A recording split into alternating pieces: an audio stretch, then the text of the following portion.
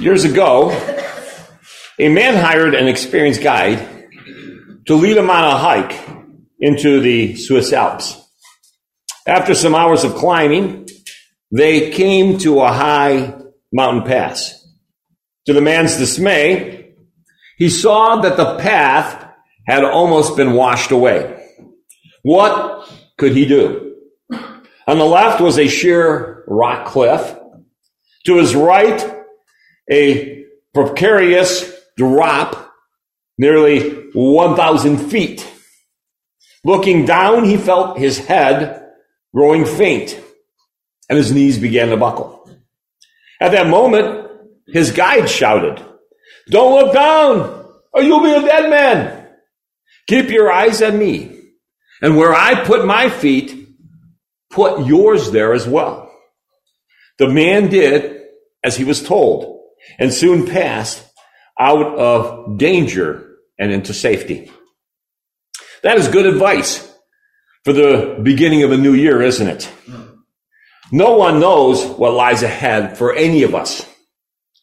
We'll all have plans, we have dreams, but we know as times come and seasons come in our lives, our life is in God's hands.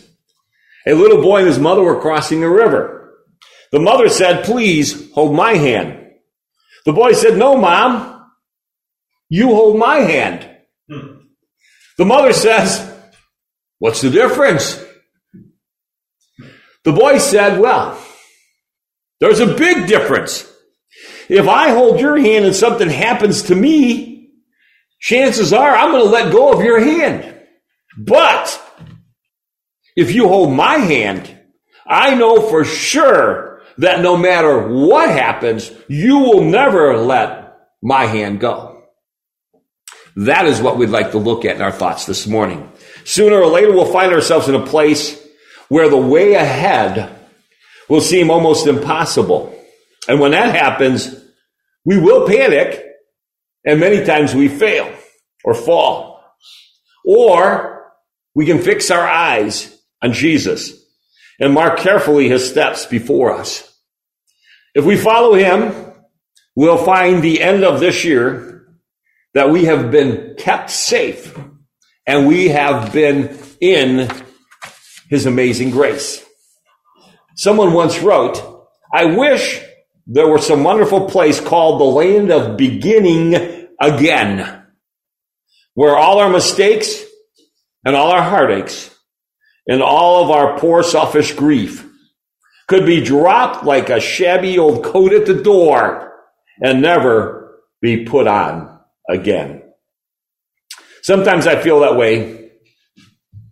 Sometimes, especially during this time, when we about to make New Year's resolutions. Now, we might be early enough into the new year that we haven't made our resolutions yet, but it seems like a custom in our society to make New Year's resolutions. I tell myself, this year I'm going to exercise regularly and I'm going to lose weight. I'm going to do all kinds of things to improve myself physically and spiritually. But then somehow, in the near future, I forget. Maybe you have that problem also. So I have a suggestion for each and every one of us this year, and that is my sermon this morning. We'd like to make a New Year's resolution that we ought to be able to remember and work together with throughout the year. It's kind of a broad and very general statement, but here it is. Let's promise ourselves and to God that we will make a change for the better. In 2023, as God's people, let's make this one simple resolution that we're going to make a change for the better. And to make us help us do that, let me suggest some ways this morning that we can do that and make a change for the better. First of all, each of us can make a change for the better by developing a better attitude toward life. By the way, when I create these, I'm definitely looking at myself. This is all a message for me this morning with you as an audience listening in. And I hope that you can apply these thoughts to you also. Ask yourself each morning whether the way you plan to spend your day is how you would spend it if it was the last day of your life. I came across that because today could be the last day of our lives. There was that song, of course I can't remember it now. I went bull riding and all that stuff and all the things that he did as if living as if it was the last day of his life when he found out that, his life would soon end, and how he lived. He actually lived during that time. Today, may we live as if these are our last moments. I'm told that there was a woman who woke up one morning. She looked in the mirror and noticed that she only had 3 hairs left on her head. Well, she said, I think I'll braid my hair today. So she did. She had a wonderful day. The next day she woke up and looked in the mirror and saw that she only had 2 hairs left on her head. She said, I think I'll part my hair down the middle today. So she did, and she had a great day. The next day she woke up, looked in the mirror, and yes, she noticed that she only had 1 hair on her head. Well, she said, today I'm going to wear my hair in a ponytail. So she did, and she had fun that day. The next day she woke up, and as you imagine, she looked and noticed that there wasn't a single hair on her head. Yay, she exclaimed. I don't have to fix my hair today.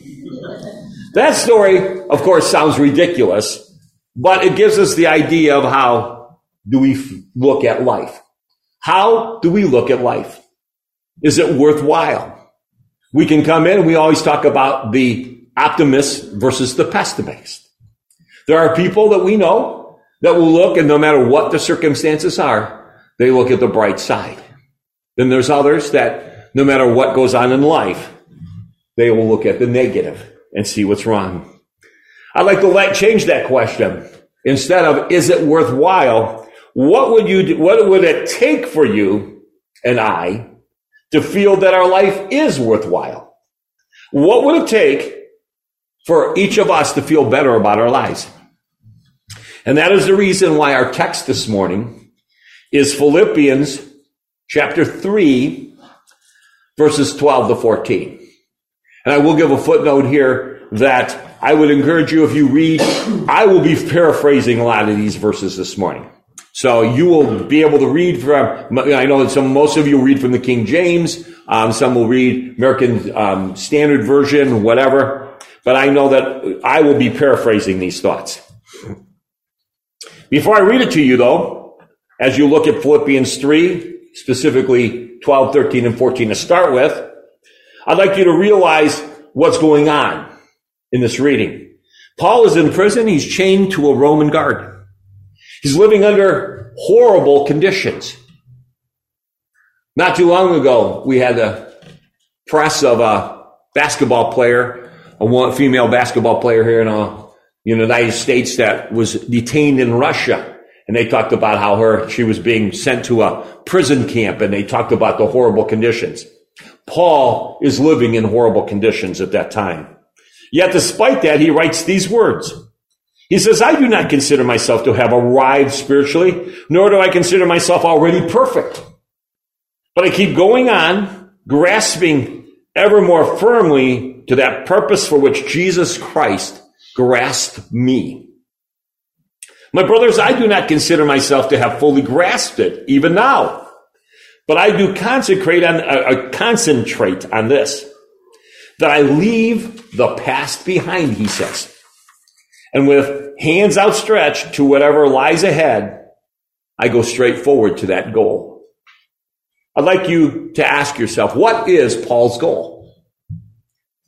He answered it in verses 10 and 11. If we continue in verses 10 and 11. He says, now I long to know Christ and the power shown by his resurrection. Now I long to share his sufferings. Even to die as he died, so that I may perhaps obtain, as he did, the resurrection from the dead. What is Paul's goal? His goal is the resurrection from the dead. His goal is eternal life with Jesus. That is what he is striving for each day. His goal was heaven. Now, here's the point. And our goal is heaven. If our goal is life in heaven, then all these setbacks that we are incurring in our life are stepping stones, getting us closer to the time when we, like Paul, will be with Jesus.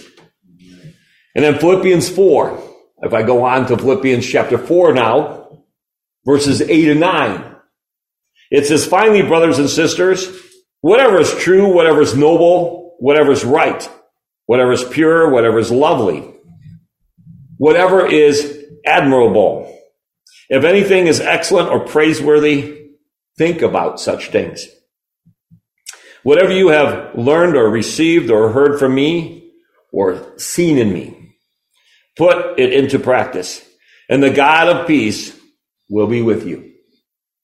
There will be trials. There will be disappointments.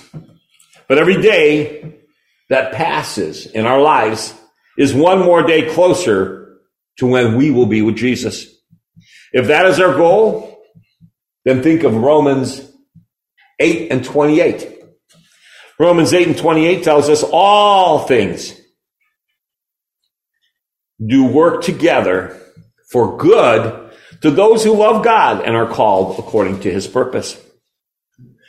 The world says that the way to success or to feel good about yourselves is probably by climbing the ladder of success, maybe by success being by your possessions, the amount of money you make, the things that you own, the influential friends that you have, being in the right circles of society. Those are the things that we are told make you feel good about yourself. But we know that the Bible teaches that we should feel good about ourselves because God loves us. We are such a treasured person in God's sight that he gave his only begotten Son for each and every one of us. He sent his Son on the earth to be an example, to teach, to be a way of life, to offer his own blood for the sacrifice for each and every one of us. That makes each and every one of us valuable. You see those commercials where they go through things and they say priceless. That is a gift that we each have from God and his Son that is priceless. He gave his only begotten Son for each and every one of us. That makes us valuable. And that makes us feel good about ourselves. That, in my mind, must be what Paul is referring to. Because I don't picture sitting in a dark dungeon, being chained, having no freedom, to that being a good life. But Paul said that he set a goal for himself. Romans 12 and 2. Romans 12:2 tells us, do not conform to the pattern of this world, but be transformed by the renewing of your mind. Then you will be able to test and approve what God's will is, his good, pleasing, and perfect will. And then we continue in Romans 15 now, 3 chapters later. In Romans 15 and verse 5, may the God who gives endurance and encouragement give you the same attitude of mind towards each other that Christ Jesus had. So this is the attitude that Paul has. When we look, we see that Paul is encouraging these churches. Paul is encouraging the Romans here. Secondly, we find that we are fruitful. We need to be a fruitful part of the family of God, which of course is his church. Paul tells Timothy in 1 Timothy 3:15, he tells Timothy, but if I am delayed, I write so that you may know how you ought to conduct yourself in the house of God, which is the church of the living God. It is the pillar and the ground of the truth. And again, he says to the Christians in Ephesians 2 and 19, Now, therefore, you are no longer strangers and foreigners, but you are fellow citizens with the saints and members of the household of God. The Bible does not speak of Christians isolated from other believers. In God's family, we are connected to each and every believer. And Romans 12:5 says, in Christ, who are many forms one body, and each member belongs to one another, to all of the others. So as Christians, what does the Bible say? We are put together. We are joined together. We are built together. We are heirs together. We are fitted together. We are held together. And also that we are caught up in the air together. The Bible calls the church the body of Christ. And to Paul, being a member of the church meant being a part, a vital organ of a living body, the body of Christ.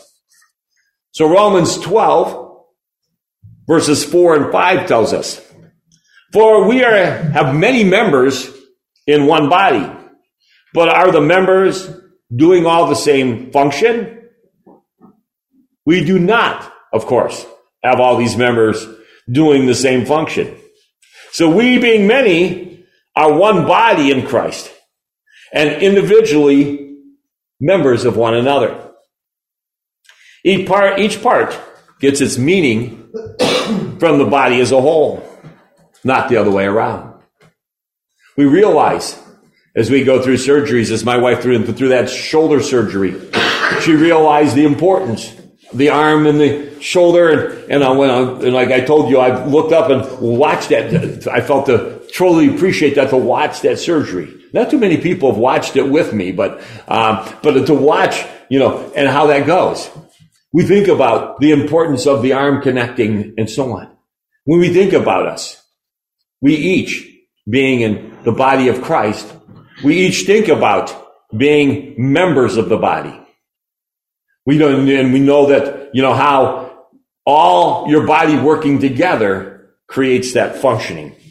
And that is how we described as Christians, Jesus said. Each of us finds our meaning and our function as an individual part of the body. If an organ is severed from the body, it will shrivel and die. It will be cut off and disconnected from the life of Christ's church. Our spiritual life will wither and eventually cease to exist. That is why the first symptom of spiritual decline is usually inconsistent attendance at worship services or Bible studies or other gatherings of the believers. When we become careless about fellowship, everything else spiritually begins to slide also. And that is the trouble we run into. We know that it is written, a Christian without a church home is like a heart without a body. It is like a sheep without a flock or a child without a family. It is an unnatural state. Membership in the family of God is neither unimportant nor something to be casually ignored. Jesus said, I will build my church, and all the powers of hell will not prevail against it. Of course, we know that's Matthew 16 and verse 18. So the person who says, I don't need the church, is either ignorant or arrogant.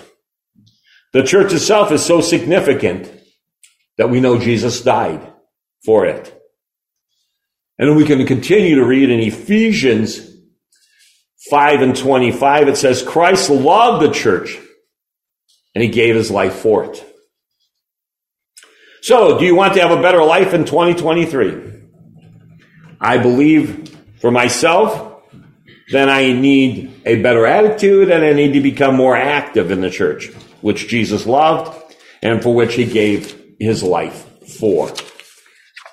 Then, we realize too, as Christians, it is not good enough for us just to lift our voices in praise and prayer to God above. And that brings us to our final and third point. We must take advantage of the time that we have. The Bible teaches us that life is uncertain. Time is like a valuable commodity in a very precious and delicate vessel. It might break at any moment in our lives. We might lose it all. So we have this moment. I can't tell you, if you are like me, how many times impulsively, I guess I would say, or I act. My brain doesn't catch up with my mind first. And how many times I've looked back and thought, why did I do that? Why did I do that? Why did I say that? Why did I? And many times you try to back up. But the people that are affected are way too often heard that or, said that or, hear you apologize or whatever. And I know that it goes back to that action speaks louder than words. And so as we start 2023, may we look at ourselves and try to minimize those times. I know for myself, I need to stop and really think the impact that others will have. That many times, I guess, I think I'm living in a world by myself. I always felt that as a teacher, a middle school teacher. If you want middle school, the biggest thing I would say is they think the world evolves around them. And then I thought that for many years, but then I realized, even though I'm 66 years old, am I, and many times in the way I act, am I any different? A lot of times you do things thinking that's the best, but then realize who is really the biggest benefit from it. You were trying to benefit yourself, but you impact so many other people. So for anybody here, in the audience, I apologize for, that, and I'm going to really work on that I need to work at trying to think before I act and really, really focus on that this year. So these are the simple things that I try to look at. Simple in themselves, but I know in my life, complex in carrying it out. But may I have the correct attitude, whether I'm acting with people or with God. May I realize that I need to be more active as in religion, whether it be directly in the services, in Bible study, or daily reading and praying in my life. And that I realize the time that God has given me and all that God has given us. May we live our lives with the attitude and the realization that today could be our last. So we have this moment. We don't know anything about the future, but we have this moment, and that is all that we really know that we have. Because of the uncertainty of life, the Bible says in 2 Corinthians 6:2, now is the time of God's favor. Now is the day of salvation. In Hebrews 3:15, it tells us, today, if you hear his voice, do not harden your hearts, because life is uncertain. We must take advantage of the time that we have. So as I wrap this up, may, as we look at our New Year's resolution, may we make this commitment that we're going to develop a better attitude toward life, that we're going to be more fruitful in a part of our family to the church, and may we take advantage of the time that we have. May I remind you that we are a year closer to heaven than we were this time last year. Everything is on course, folks. We need to trust the Lord and love him to place our lives in his hands and allow him to use us to his glory. Happy New Year to you and your family. Our hope is not in the new year, but in the one who makes all things new. Whatever you needed in this morning, we ask that you respond by coming forward and making your needs known as together we stand and sing our song of invitation.